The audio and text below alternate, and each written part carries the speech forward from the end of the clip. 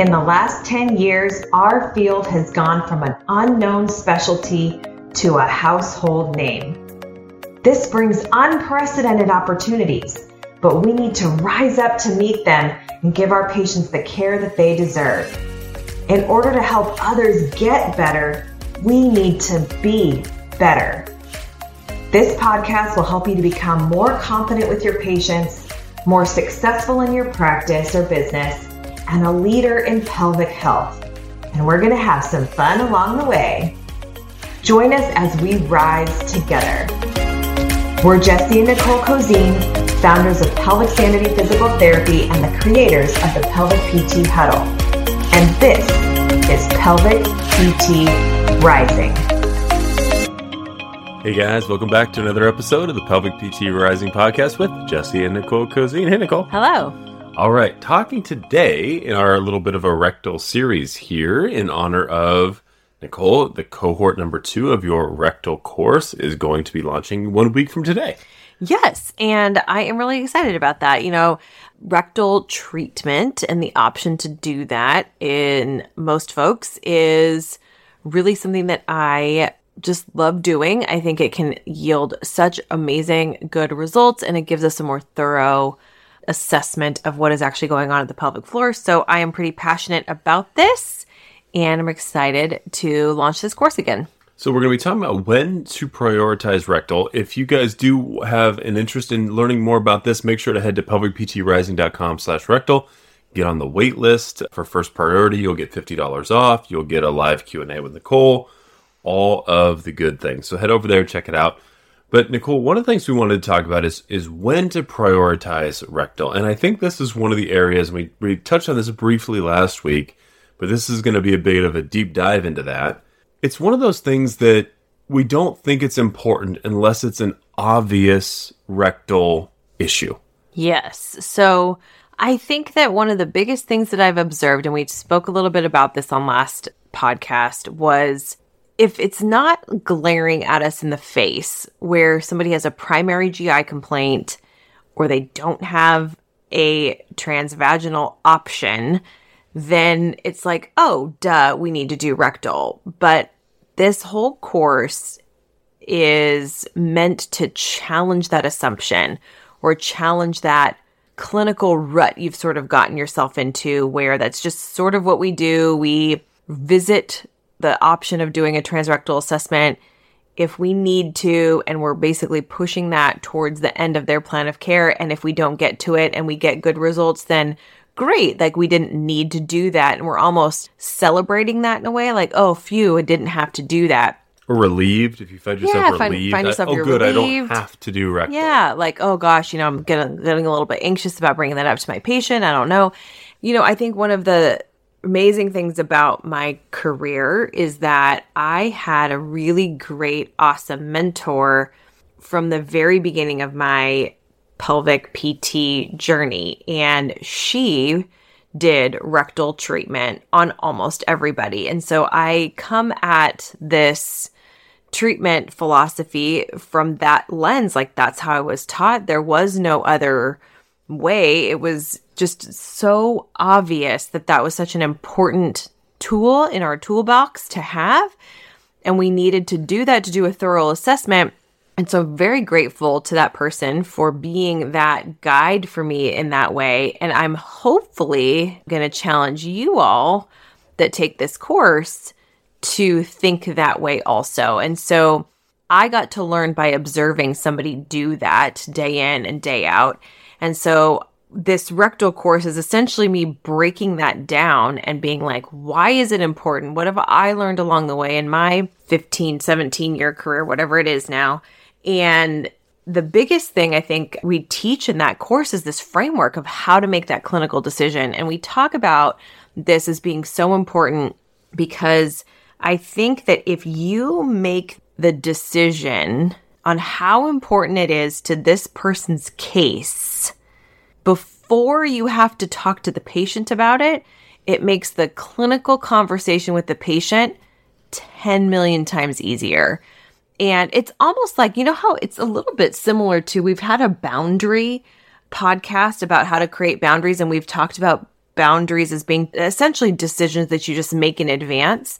And in this way, it's sort of like that. We decide for ourselves clinically how important we think it is to either figure something out or implement this in their plan of care for symptom relief, or to really dive into the why of what's going on. And if we make that decision before we actually present it to the patient, the conversation goes so much easier because we have a grasp on it for ourselves first. And so that's really one of the major pieces of this course that we go over. And we're going to go through some of that on the podcast today, because I truly believe in getting this out to as many people as I can. But so we're going to go through that framework. And in the course, we go through it in greater detail and give a ton of examples and case studies and weave that through the entire course. But I am going to tell you what the framework is right now.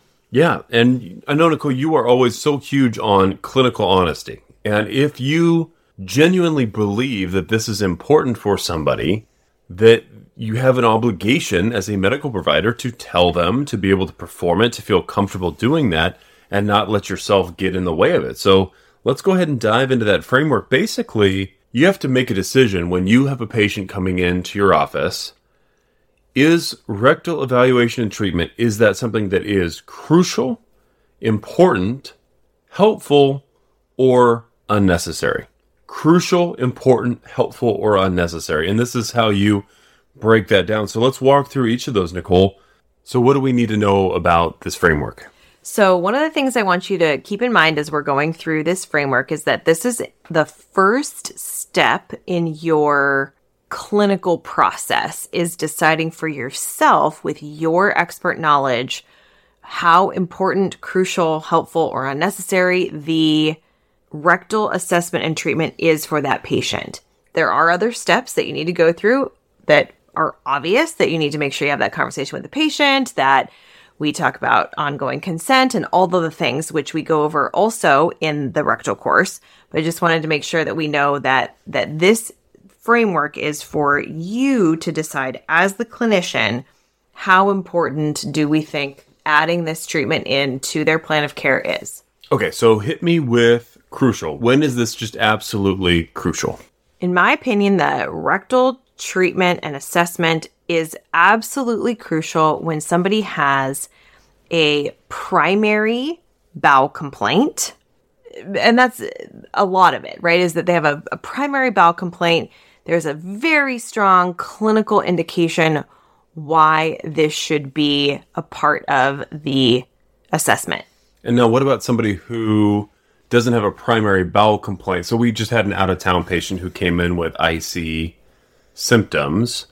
The constipation was a major contributing factor to those symptoms. Is that crucial then, or does that fall into a different category? I would say that falls into a crucial category, because if their symptoms are exacerbated by a bowel situation, or they notice a difference between, when I have my symptoms, then I tend to be more constipated, or if I have an IBS flare, then my urgency is increased.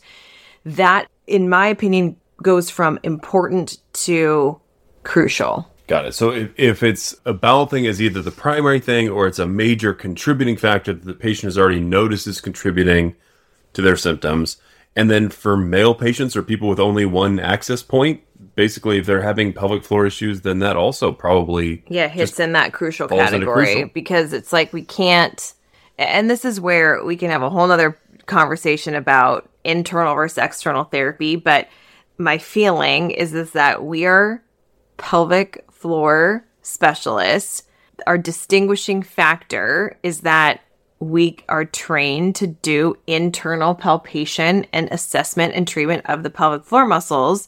So just because we can access them externally doesn't mean that that's the best way to treat them. Now, that's a whole different story for a different day. But in my opinion, if the person has an access point to treat the area of their primary concern, complaint, and or symptom reproduction, then it becomes crucial that we then assess that area.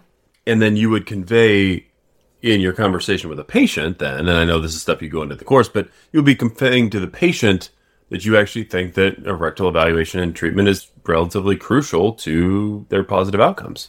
Yeah, because it's like, how else? Honesty. Yeah, how else do you think we're gonna? Otherwise, you're guessing. I mean, at that point. So I feel like that is, we go over all of that stuff in the course too, about like how to actually have that conversation. What happens if somebody is apprehensive? All the things, and there are steps to be able to do that. But the whole point of having this framework is to lead with clinical honesty. And in order to be clinically honest, you have to understand what you believe clinically. And this is the framework to help you to decide, is this essentially more than important? Is this crucial to my understanding of this patient's symptoms, symptom presentation, anatomy, all of the things? Is it crucial for me to really to assess the pelvic floor in this way? And if it is, then we talk about how to talk about that with the patient in a way that is going to be lead for, two-way conversations and making sure that everyone understands why we're doing it and all of that stuff. But so yeah, drop it down then. So that's crucial, is that either it's a primary bowel thing, it's a major contributing factor to their symptom that they're in for, they only have that access point and you need to do a pelvic floor evaluation. All that lands in the crucial category. What drops it down to important? How do you differentiate between crucial and important? So this category of important, I think, is one of the ones that gets missed the most, because really it's in the very important category if somebody has things like comorbid with their primary complaint, like tailbone pain or perineal pain. And then you might be like, well, why perineal pain? And that is because, and there are anatomical considerations here in this category that make it extremely important to do a rectal assessment and treatment. So in the course, we go over the fact that the perineal body has attachment points to the external anal sphincter, and the external anal sphincter has attachment points to the tailbone, all of which are very easily palpated, and I would argue more easily palpated from a transrectal approach than transvaginal. And so when you have a combination of anatomical indications plus somebody's history of something that has to do with the posterior part of the pelvic floor, then it becomes really important regardless of the person's primary reason why they're seeing you. And that's the key here. It becomes extremely important regardless of the reason why they're coming in. So they can be coming in with vaginismus and all these things, and it's still extremely important to that person's assessment to do a rectal assessment as part of a thorough plan of care. So let me ask a question there. So, we had published that study from Pelvic Sanity at IPPS that showed that 73% of our people coming in with other diagnoses, vaginismus, incontinence, prolapse, whatever it was, everybody coming in had a 73% chance of having some sort of bowel complaint. So one of the things that I'm hearing you say, and correct me if I'm wrong here, is that really all of those 73% should be in either the crucial or the important category. First of all, is that true? Yeah, I think for sure important. And then it's whether or not you decide that it's like, crucial for this to happen in order for me to understand something. And the differentiating factor there is that it's actually truly, and the patient can even feel that it's contributing to what's going on, as opposed to it being kind of this like silent contributing factor that might be more important, right? So that would be like the person who's like, oh man, every time I'm constipated, my symptoms get worse, would be crucial. But, I've also just had this totally unrelated history of 20 years of constipation, but I don't think it has anything to do with my incontinence. That basically is what that IPPS thing showed, was that 73% of people who came in for other things, when they filled out their form, and our form had bladder, bowel, sexual health, and orthopedic sections to it, had something checked in that bowel section. And so it's not like that's part of the problem. They're not connecting the dots on, this thing is a problem. However, when asked, do you have constipation? Do you have feelings of incomplete emptying of the bowels? Do sometimes you have bowel urgency? Those kinds of questions they say yes to, but that's very far from why they're coming in. They usually have another reason why, an excuse essentially as to why that happens. Oh, it happens when I get nervous. Oh, it's because that's always been that way. I've never not had that. I've had that problem since college. And it's like, right. But that's still extremely, we know, and this is where it comes in, where we know that is a significant potential contributing factor to what their primary complaint is. And that's why we're the experts. Like that, we know that, they don't know that. And that's what we have to convey to them with our clinical honesty, with being like, hey, you mentioned this on your intake form. I'm telling you that it's very potentially related to your symptoms of whatever you came in here for because of XYZ. Most of the time, that's an anatomy decision and an anatomy connection. And so once you can explain that to them, it's like, oh yeah, cool. And let's do it. Like, oh my gosh, why wouldn't we want to? I love when our numbers tie together, because last week I asked you what percentage of people you felt that you probably did rectal evaluation treatment with. You said 75 to 80%, regardless of diagnoses, like seeing everybody, that's what you felt. That really puts at least 73%, which is almost 75% of people in that crucial or important category, just by definition, just with like what we've seen in research. Can I also ask, one of the things we did for the Cosine screening protocol was asked about a history of falls on the tailbone, and 49% of people, I'd have to double check that, it's something like that though, I think it's 49%, said that they did have a history of fall on the tailbone. Does that start to push them into that important or crucial category as well, or could they have that history? I know you mentioned, you take that history there. Does that push them into the important category, or could you have that and it not really be relevant and it kind of downgrades them to the next category we're going to talk about? I mean, it absolutely keeps them in that important category. I have yet to see someone with a history of fall on their tailbone that they can remember, and that's usually how I pose it to patients. If you can remember it, it was important in your history. So someone's like, oh, I mean, I probably fell, I don't know, that important, but someone's like, oh my gosh, I totally remember this kid pulled out a chair when I was in 3rd grade and I fell smack dab on my tailbone and it hurt for days and my mom didn't know what to do. And like, that's the kind of fall. If you can remember it, it's important. I don't care how old you were. If you can remember it, it was important. And so in that category, then yeah, they would go automatically into the important category, if not the crucial category. So most people then, and I guess, I mean, I feel like I'm late to the party here because you've been saying this for years now, but most people then fall into the category where rectal evaluation is crucial or important. Yes. Okay. So then I guess this is going to be almost more interesting then, is talking about the last two categories, because these are going to be the exceptions to the rule. But basically, if you have no prior knowledge, or if you're brand new, you should almost be assuming that rectal evaluation is important or crucial for folks. But talk to me about this helpful category that kind of falls below that importance. So nothing really rises to the level where you truly feel like it's important for the person. Yeah, so that would be somebody that has intermittent symptoms just in general, that the contributing factors are just they're just sometimes there, sometimes not. They are improving with what you're doing, but they're also plateauing a little bit. So they're in this like, well, I'm pretty sure I've gotten most of it all figured out, and what else am I missing kind of a thing.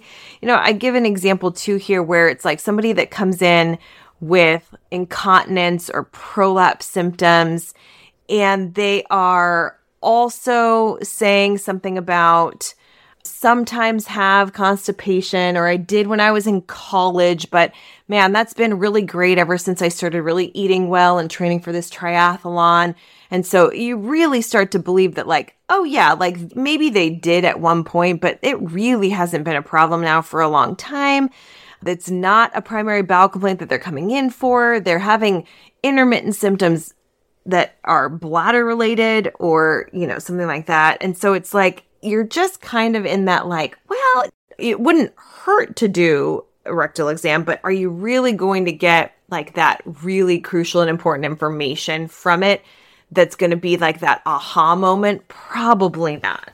And these are the folks that you feel and maybe you don't treat like this, but it's justifiable then for these folks to maybe defer rectal until there is a plateau or until there's something that's really not making sense, because you might be able to get them all the way to where they want to be and where you want them to be without rectal treatment.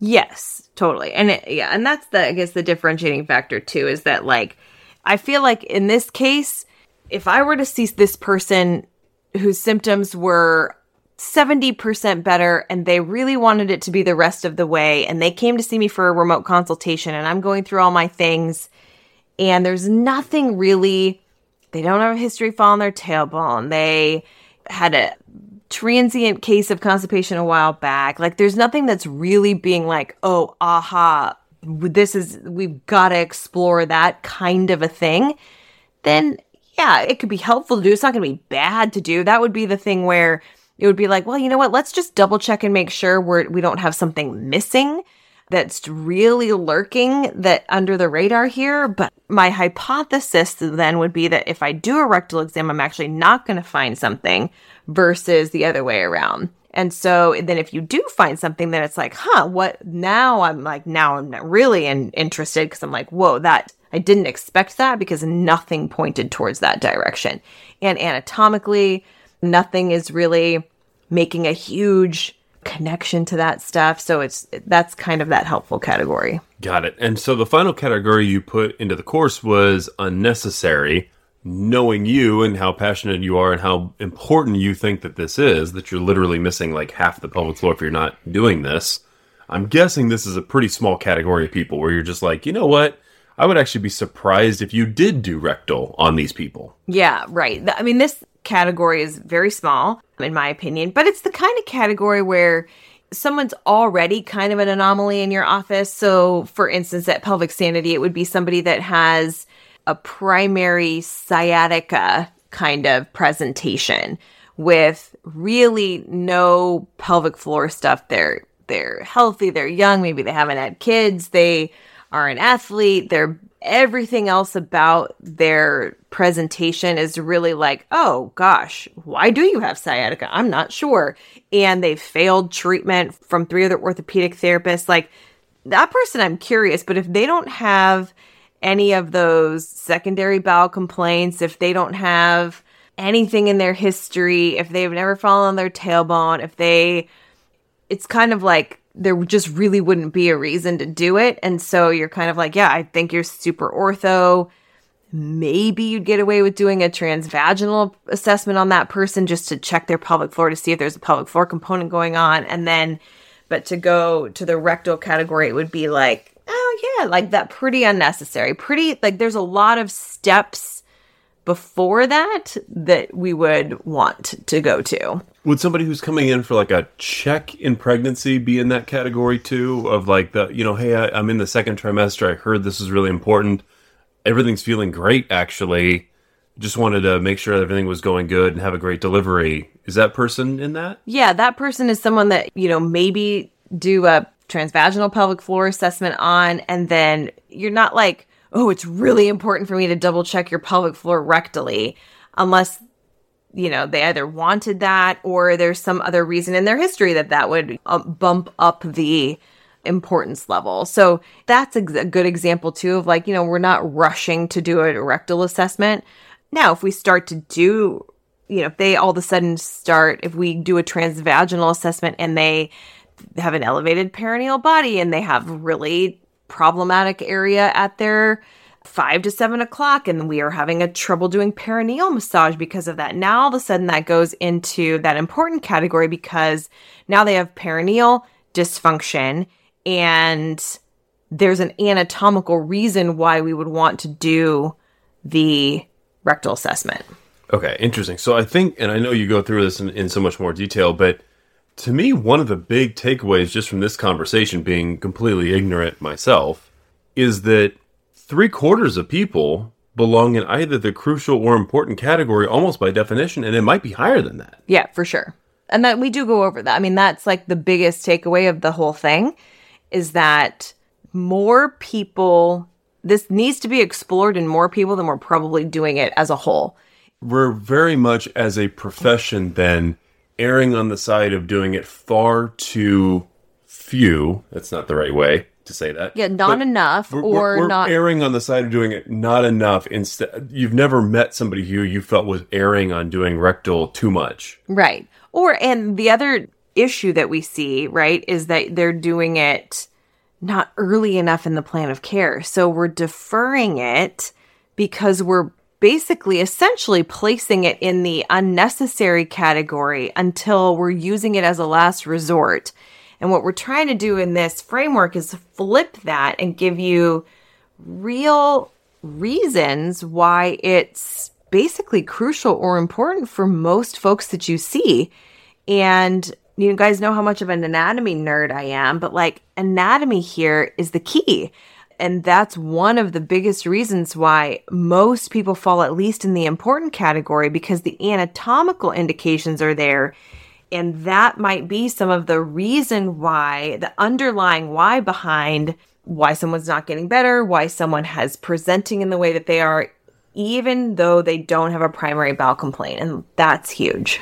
You know, this reminds me of, there's a phrase that comes out of medicine, and I don't know if this is like ubiquitous in physical therapy side, but, you know, when you're diagnosing things, think, you know, you hear hoofbeats, think horses, not zebras. And I feel like that's such a misunderstood phrase, because the problem is nobody knows what the fuck a horse is versus a zebra is. But what you're saying with this is basically like your assumption, the horse, the thing that's more common is that rectal evaluation treatment is crucial or important. That should be where the assumption is until proven otherwise, instead of it being the opposite, which is the way that's probably being done and taught now. It's like, oh, rectal is unnecessary unless it's super obvious that it is. And you're saying, hey, we need to flip that on its head. We need to basically be making the assumption that like it's probably going to be at least important, if not crucial, until something proves it otherwise. And you're almost, I love how when you describe these, you almost sound incredulous. Like if somebody's in the unnecessary category, you're like, wait, what? You have no history of constipation? No bowel issues at all? No history of a fallen tailbone? Like, huh. And you're in here, right? And that's the other thing. And please do not forget, folks, that the patients that are coming into your office have a problem. We're not doing this to people that are just randomly off the street that have no issue at all. And I think that's sometimes where like, well, you're just doing rectal willy-nilly on everybody. And it's like, no, I mean, the person sitting in our office, they have a pelvic floor issue. They have symptoms that are related to their pelvic floor. The pelvic floor literally slings across these access points. And why are we only choosing one of them? That's what's so nuts. It's not like we're just putting fingers up buttholes all over the place. And like, it's like, no, that's not it. They're sitting in front of your office. They're saying, I have a problem. And so that's where in that unnecessary category, those are the people that they're sitting in your office. They maybe got to you in sort of a roundabout way. A friend of a friend of a friend who actually has a pelvic floor dysfunction problem said this physical therapist is so amazing. And they were like, this has happened to us at Pelvic Sanity. I know you have this place called Pelvic Sanity. I actually did not even want to fill out your form because it's so like has all these symptoms that I've never had. I never have had, like, I don't have these things right now, but my back hurts. Can you help me? My friend of a friend said that you're amazing. That's the kind of person where I'm like, you know what? Let's just not go there right now.